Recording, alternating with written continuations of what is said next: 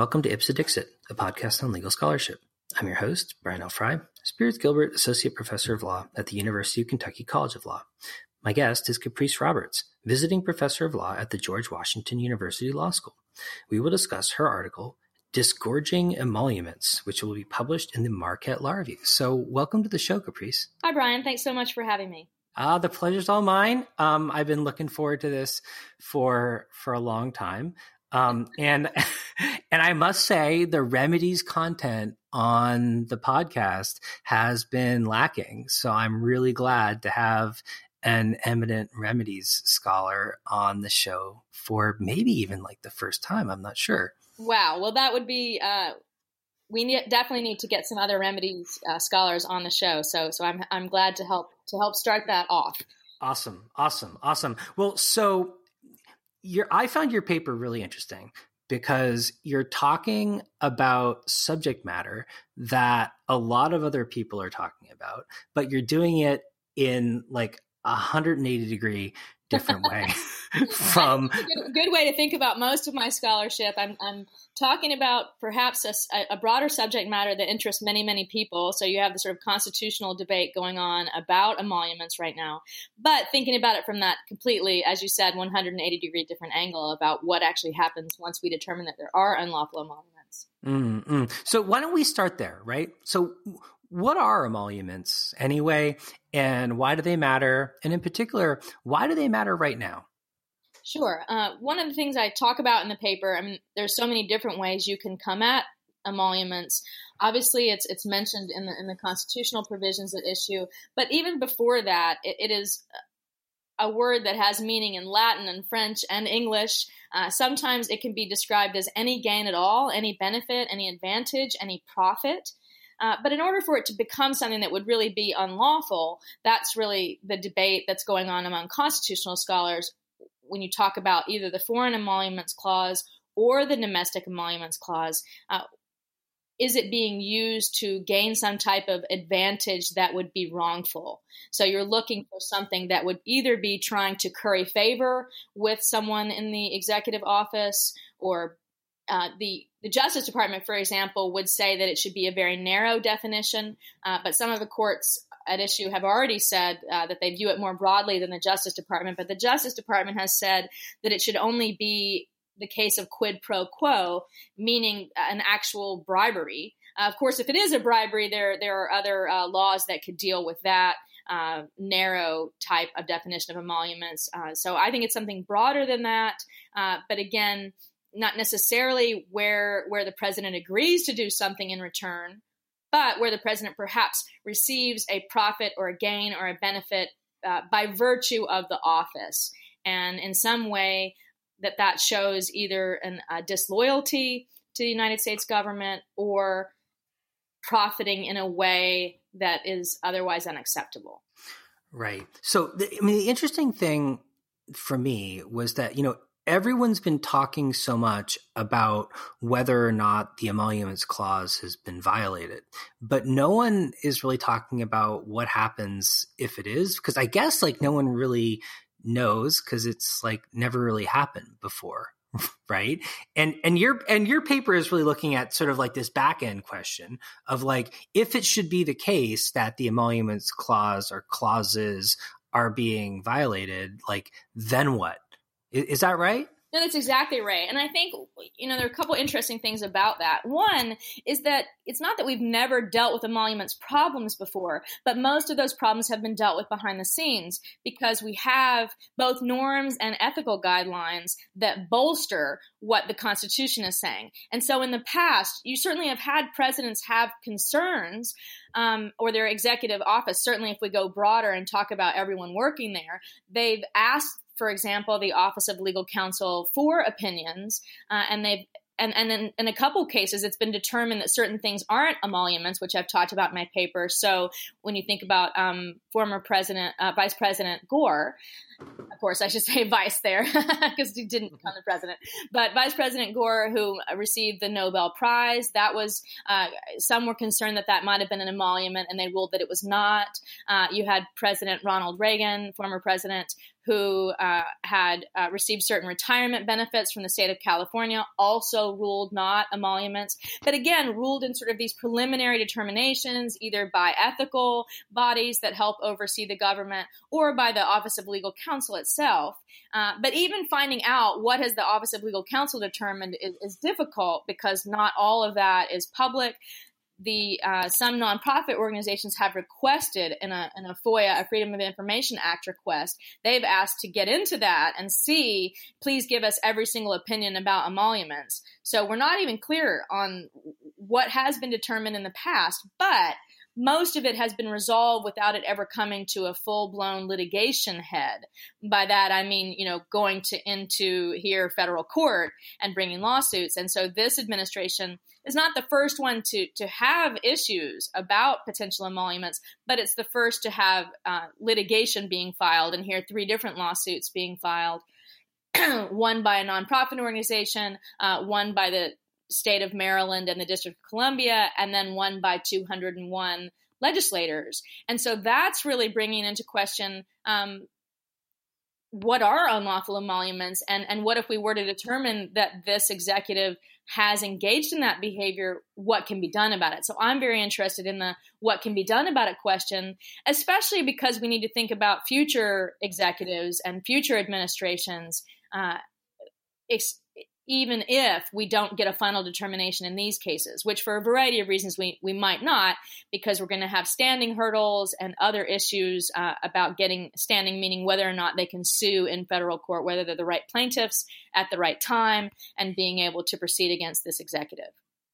Right. So your paper is focusing on kind of what remedies might or should be available. In other words, what should we do about it if it turns out that there is an emoluments clause violation? But it seems as if that question is at least informed by the nature of the original dispute, if I understand that correctly. So I was wondering if maybe you could kind of just sketch out what the nature of the different disputes are and sort of point to the factors in those disputes that you think might be relevant to sort of how we would ultimately think about a remedies question in relation to each of those disputes, or do they all end up pointing in the same direction, or are there factors that might sort of affect how we think about the remedies depending on the nature of the dispute itself? Right. So one of the things I say in my paper, I'm not ultimately trying to resolve the constitutional interpretation of what the exact boundaries of emoluments, of unlawful emoluments in the Constitution might mean, or whether that should be done through different types of historical approaches. I think plenty of scholars are in that territory, and I'm happy to sort of look to them as to what that should be, or to say that perhaps Congress, if they want to pass legislation, they could define what the ultimate boundaries could be. In terms of the remedy, I'm interested in that. And you are right, though. The remedy obviously connects to how we view the right being shaped. So, and the wrong corresponding to that right. Because there is, in my mind, a correlative effect between the remedy and the right. Because one of the things that the remedy can do is help ensure that we're servicing the goals that we intend. And so we really need to know, what are we trying to avoid with having a foreign emoluments clause and a domestic emoluments clause? What are we trying to stop from happening? And I mentioned already, we could be trying to stop disloyalty. We could be trying to stop corruption and deter corruption from happening. As the executive has said, it could just be about bribery. I think it's broader than that. But whatever you deem it to be, if those are goals we're trying to service, then we have to care about deterring that very behavior. And I think that links to, in these 3 different pieces of litigation, it does matter what they're claiming is the potential violation, because it might show how a remedy of disgorgement could be potentially very useful. And the other reason is, I'm ultimately going to suggest restitution-based remedies, and then those remedies in particular care about preventing unjust enrichment, which I think dovetails quite nicely with what an unlawful emolument is. So that's the reason why restitution is particularly relevant. And one last thing I should say about that, and why I'm such an advocate for this, for the remedies of restitution in this area, is because no one in any of the existing litigation, no one has mentioned or brought a claim based upon unjust enrichment or restitution. So part of it is that these are remedies that should be thought about and perhaps causes of action that should be added to these complaints, but they're not on the minds of lawyers who are litigating them, perhaps because they're focused on more constitutional frames, perhaps because they're just trying to get discovery at the front end and survive initial hurdles, or they might be thinking about types of equitable relief like injunctive relief, which is also, I think, I'm not saying those other remedies aren't good ones to be pursuing, but perhaps they ought to have a broader approach in terms of the remedies. Right. Well, so I wonder if you could just kind of sketch out what the theoretical options would be. Assuming that one or more of these emoluments clause violation lawsuits is successful, what kind of potential remedies would be on the table? And sort of what would be the purpose of kind of adopting one or another of those kinds of remedies? In other words, when we're kind of looking at our kind of smorgasbord of options, sort of what's out there? Sure.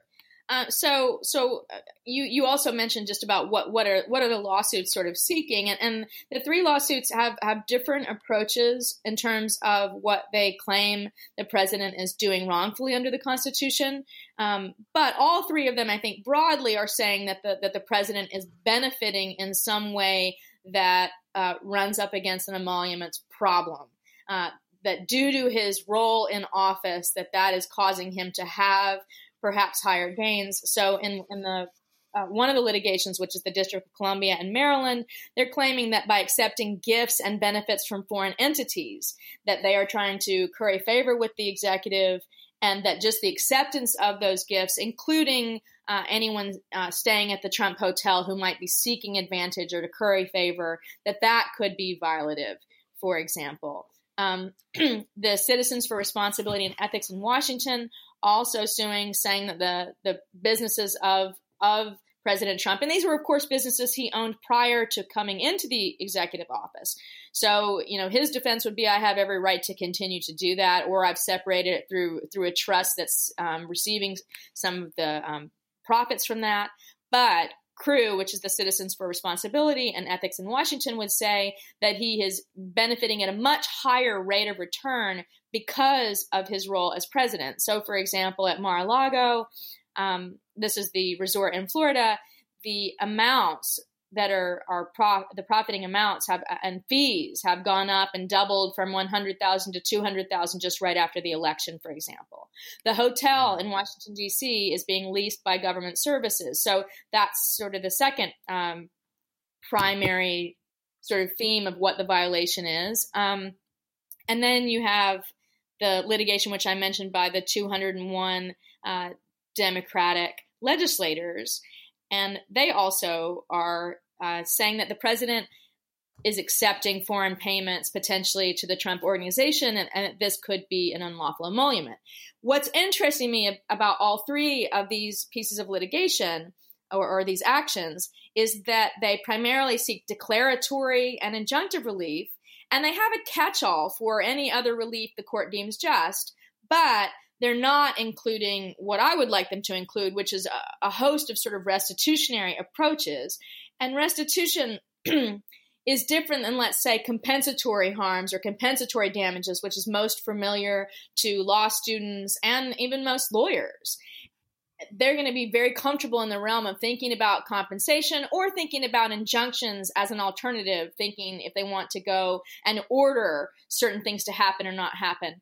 And they would think about compensation as the way to remedy perhaps for any losses. So if you think about competitor hotels that might have losses, then compensation might come to mind. But that's not what these lawsuits are really getting at, because again, the people that are the plaintiffs are not these other hotels around the area.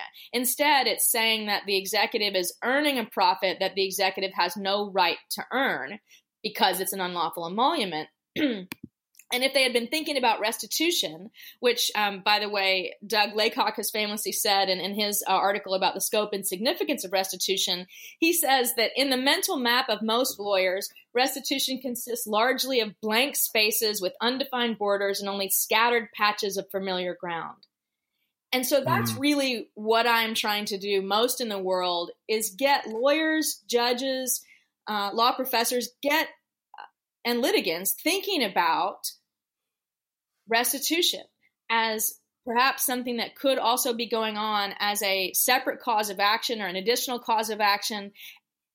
It can be a freestanding cause of action, meaning the actual wrong can be unjust enrichment, a theory of liability, or it can just be remedies that would attach onto other breaches of law, whether that be a fiduciary breach or a breach of the constitutional emoluments clauses themselves. So that's what I want, or I hope that people would think about, because what restitution is at its core is the idea that one cannot benefit wrongfully, that one cannot gain something that it would be unjust to retain without either paying for that benefit or yielding it.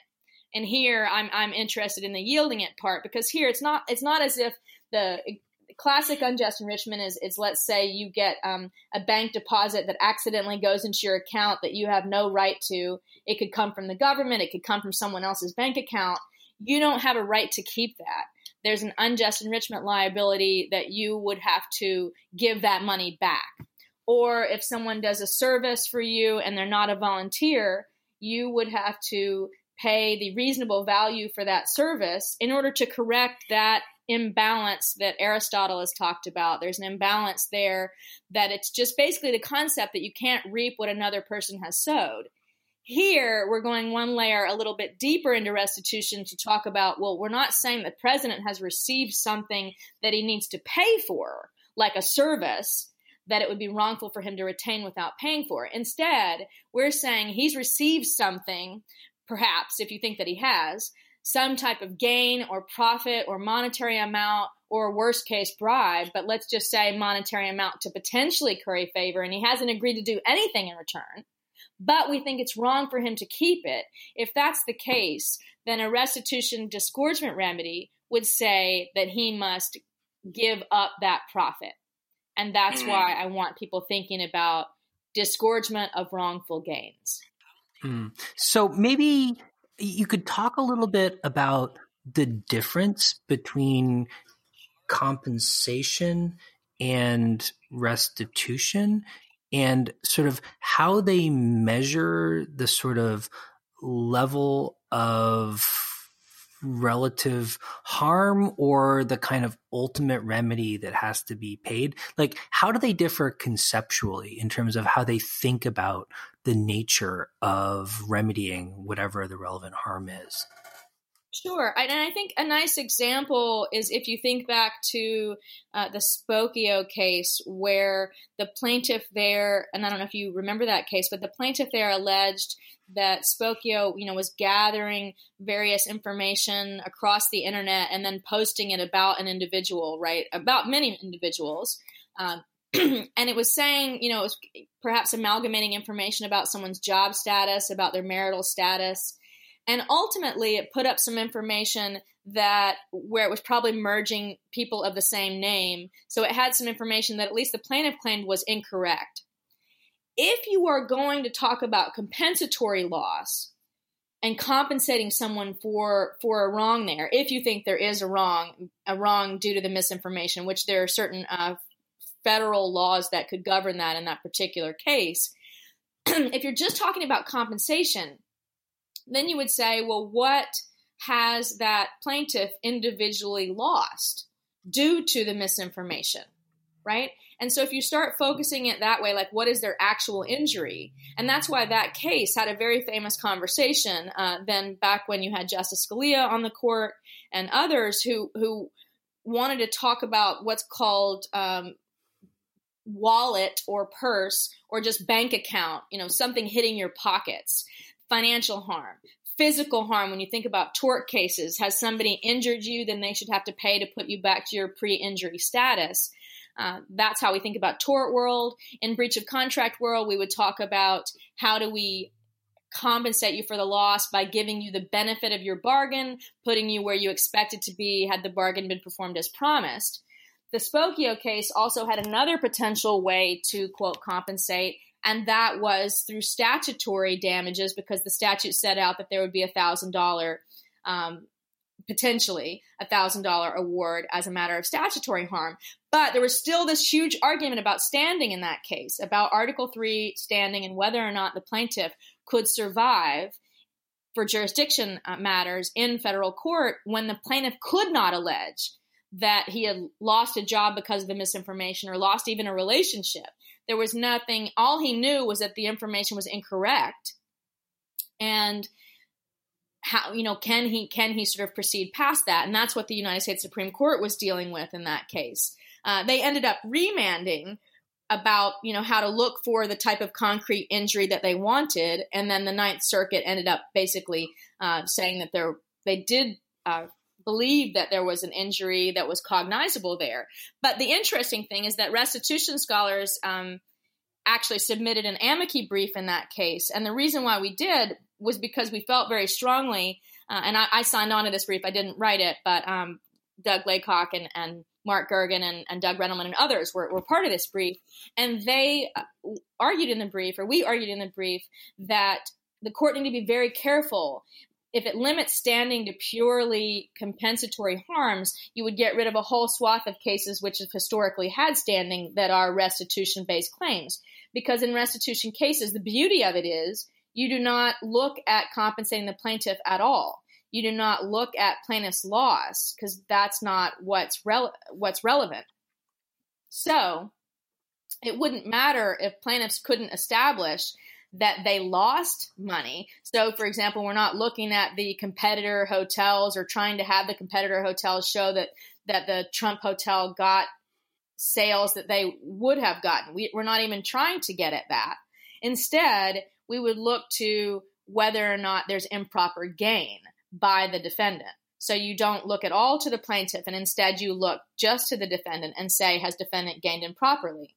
So if you think back to the famous Snap case, which is where the ex-CIA agent basically published a book without pre-publication clearance, which his contract required him to do, you wouldn't look to, well, how did the government lose money, or how is the government harmed? You don't look at their loss, even though the government might claim they were harmed in intangible ways. You don't need to prove that. Instead, you would look to how has the defendant gained in an improper way, profited on a book that they didn't get permission to publish first because they didn't get the clearance about whether or not there was classified information. And so what restitution would do with that case today is it would say, treat that as an opportunistic breach of contract and disgorge the unlawful gains. At the time the U.S. Supreme Court heard that case, we hadn't fully developed all the terminology for that type of remedy and that type of thinking. So the Supreme Court instead did a constructive trust, and it really wasn't clear what basis it was giving that constructive trust. Like, what was it using? Was it using breach of contract? Was it using a fiduciary breach? But technically, he was no longer working for the CIA or the government at the time. So the fiduciary analysis isn't quite perfect doctrinally. But now if we were to look at it, we would just say, view that as a restitution type of case under opportunistic breach of contract, and say that it was wrong for him to do that without asking, and we ought to just take the gain away. And what that does, by using a restitutionary disgorgement remedy, you get to both remove the improper gain, which undoes the unjust enrichment, and you deter that behavior from the future from happening again, for people consciously taking advantage of another without asking. And to tie this back to the emoluments, if you look at the foreign emoluments clause, right, it specifically says it prohibits foreign emoluments without seeking the consent of Congress. So that's, the framers specifically put into the Constitution there that it's like the pre-publication clearance. It's not just prohibiting that you receive these foreign emoluments or domestic, but here with respect to foreign, they want to make sure that even if you think that they're not, or you think they might be, that you need to go to Congress and seek their consent in advance. And so ordinarily, injunctive relief is perfect if you think this is about to happen, right? If you think that there's an imminent harm and that that the executive is about to accept foreign emoluments, and we could run to the court very quickly and get injunctive relief to stop it right now and say, wait, get our permission first. That's what injunctive relief does. And it may be that we want to have an injunction going forward for potential, but then we get to it's very unclear if that's imminent or not, if we really have future threats. If we're talking about something that's already happened or believed to have already happened, then what you really need is to undo the wrong. If you think there have already been foreign emoluments that were obtained without seeking that permission, then it's too late for the injunction on those. So what you need is to utilize, I think, a disgorgement remedy where you could have any gains, whether those are gifts or profits that are unlawful, that they would be given up. The other alternative would also be restitutionary, which is a constructive trust. But constructive trust, and I've seen a couple scholars mention this in their work related to emoluments. So one of the beauties of disgorgement, or disgorging improper gains or stripping away a wrongful profit from a defendant, is that, again, you don't have to show loss on the plaintiff's part. You're just looking to whether or not the gain itself is unlawful on the defendant's side. And then the court would be able to say that those profits should be given to the plaintiff. And we can talk, Congress could think about who might be the best plaintiff, whether or not we should have some type of whistleblower statute, which is one of the things I mentioned. There could be ways to put it in the public trust if you think that's where it ought to go. But at minimum, you would get it out of the hands of the wrongdoer. And disgorgement works particularly well in cases where an injunction would have been great had we brought it in time to stop the behavior from happening in the first place. And an injunction is great if you have the behavior being repetitive and you think we need an injunction going forward. But the only way to deal with gains already received would be to undo those gains through a disgorgement remedy. And as I mentioned, some have suggested perhaps a constructive trust, which, by the way, is also a restitution remedy, but it is proprietary in that you would then ask the court, instead of saying, I want to either account for profits or, disgorge profits, you instead ask the court for an order, which is always equitable, and that order would be about usually title to property or to some type of property that we would need transferred over from the defendant to the plaintiff. So a constructive trust can work in a very similar fashion to a disgorgement style remedy, but it may be that disgorgement is an easier path here. But both would be worth entertaining. And if you think you need something that is property that's been given to the president or to the executive or to anyone unlawfully, then you might want to also think about a constructive trust. So if I understand it correctly, it seems to me like on one level, we've sort of got this idea of compensation where we want to make the victim of some sort of wrongdoing whole. But in some circumstances, it's really hard to sort of measure the harms.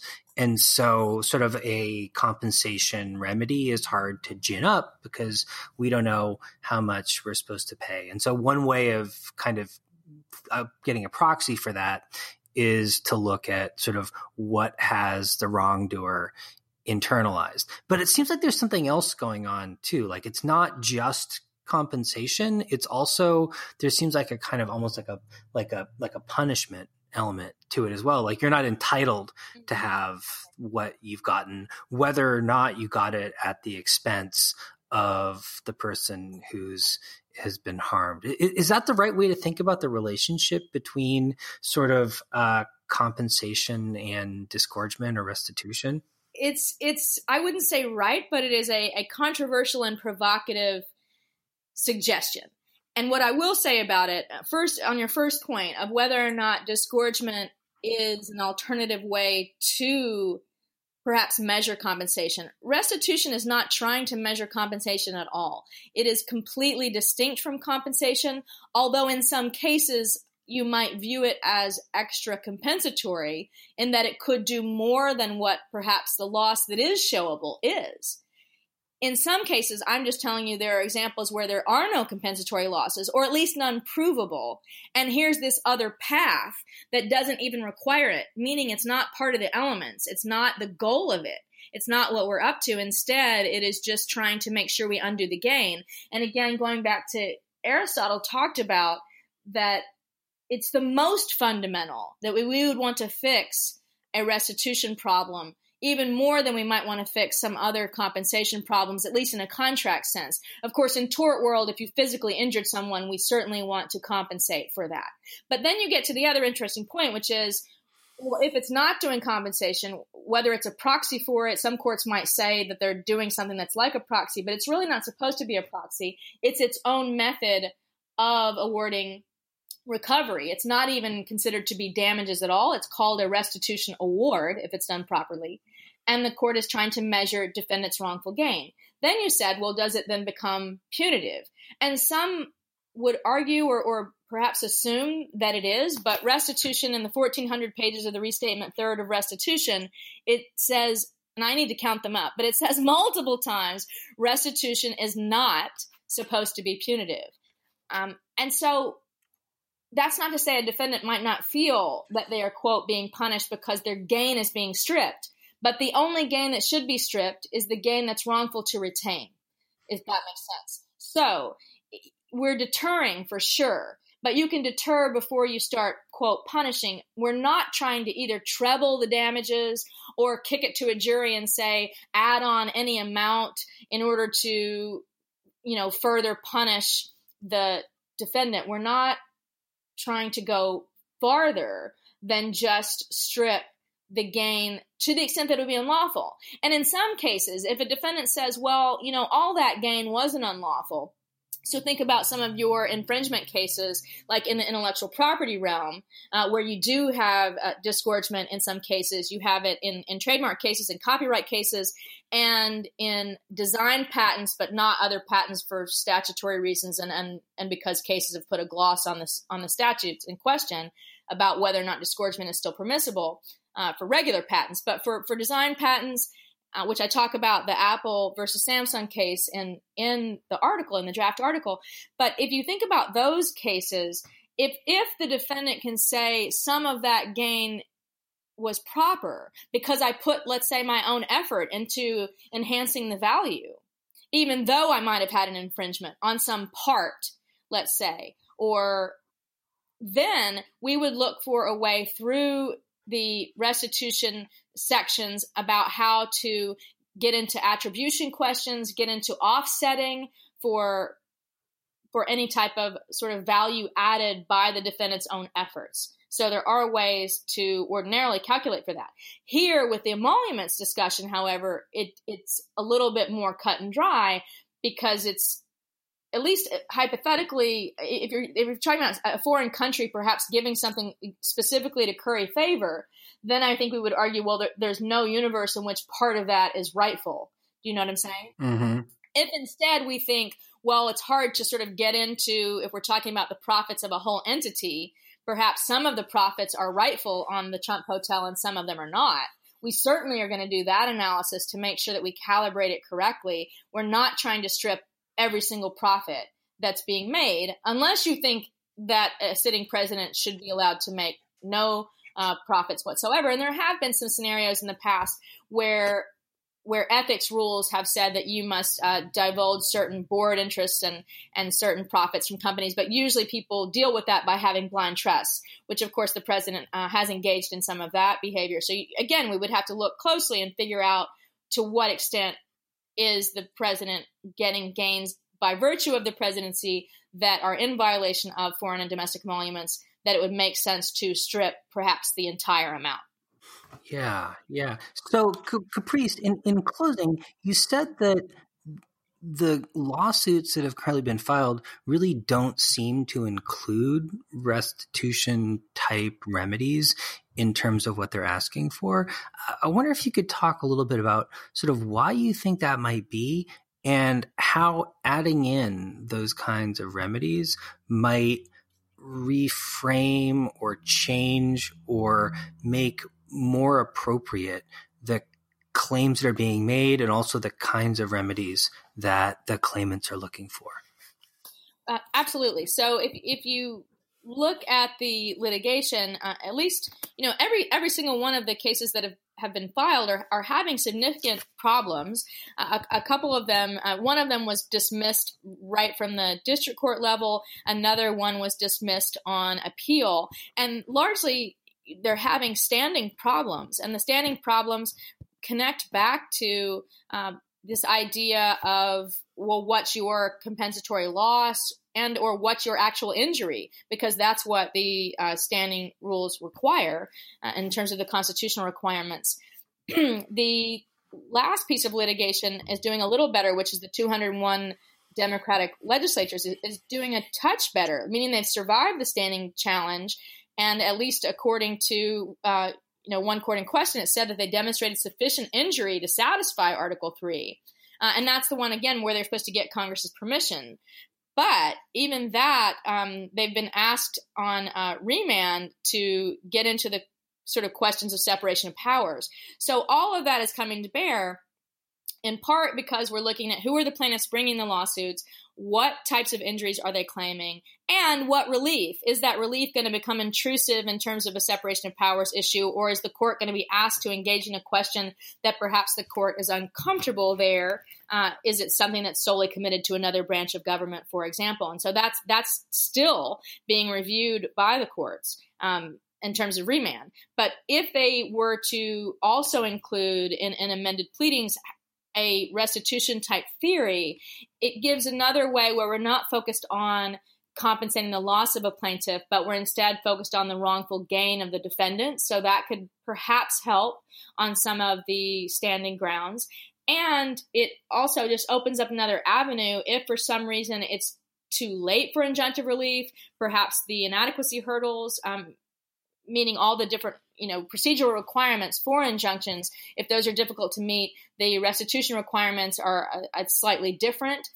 And it gives the court perhaps another way if you start getting into a larger dispute, let's say, which you have some of the amici briefs, for example, by Josh Blackman and Seth Barrett Tillman. They've talked about the distinction between whether or not these lawsuits can be against the president in his public capacity versus the president in his individual capacity, meaning if he's receiving these emoluments and not doing something with respect to government property, then perhaps it's more about his private bank account.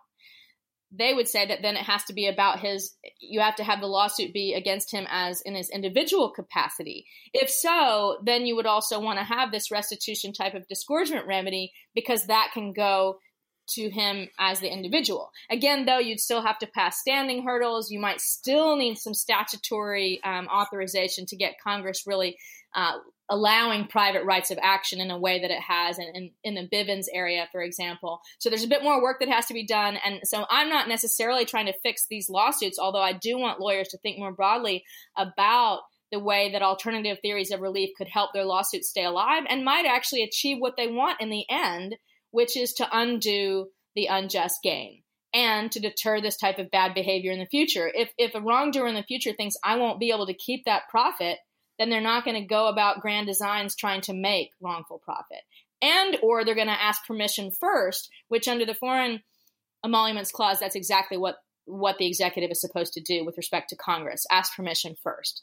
Well, thanks so much, Caprice, for coming on the show. This was incredibly illuminating discussion of an area of law that, frankly, I know very little about.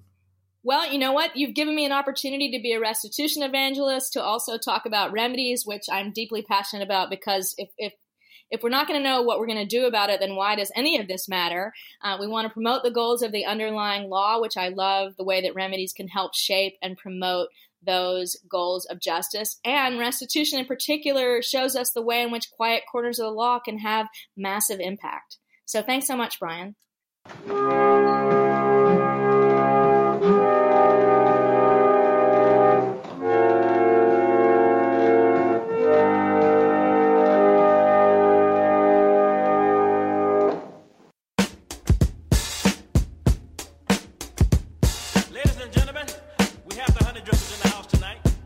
They just got back from Washington, D.C.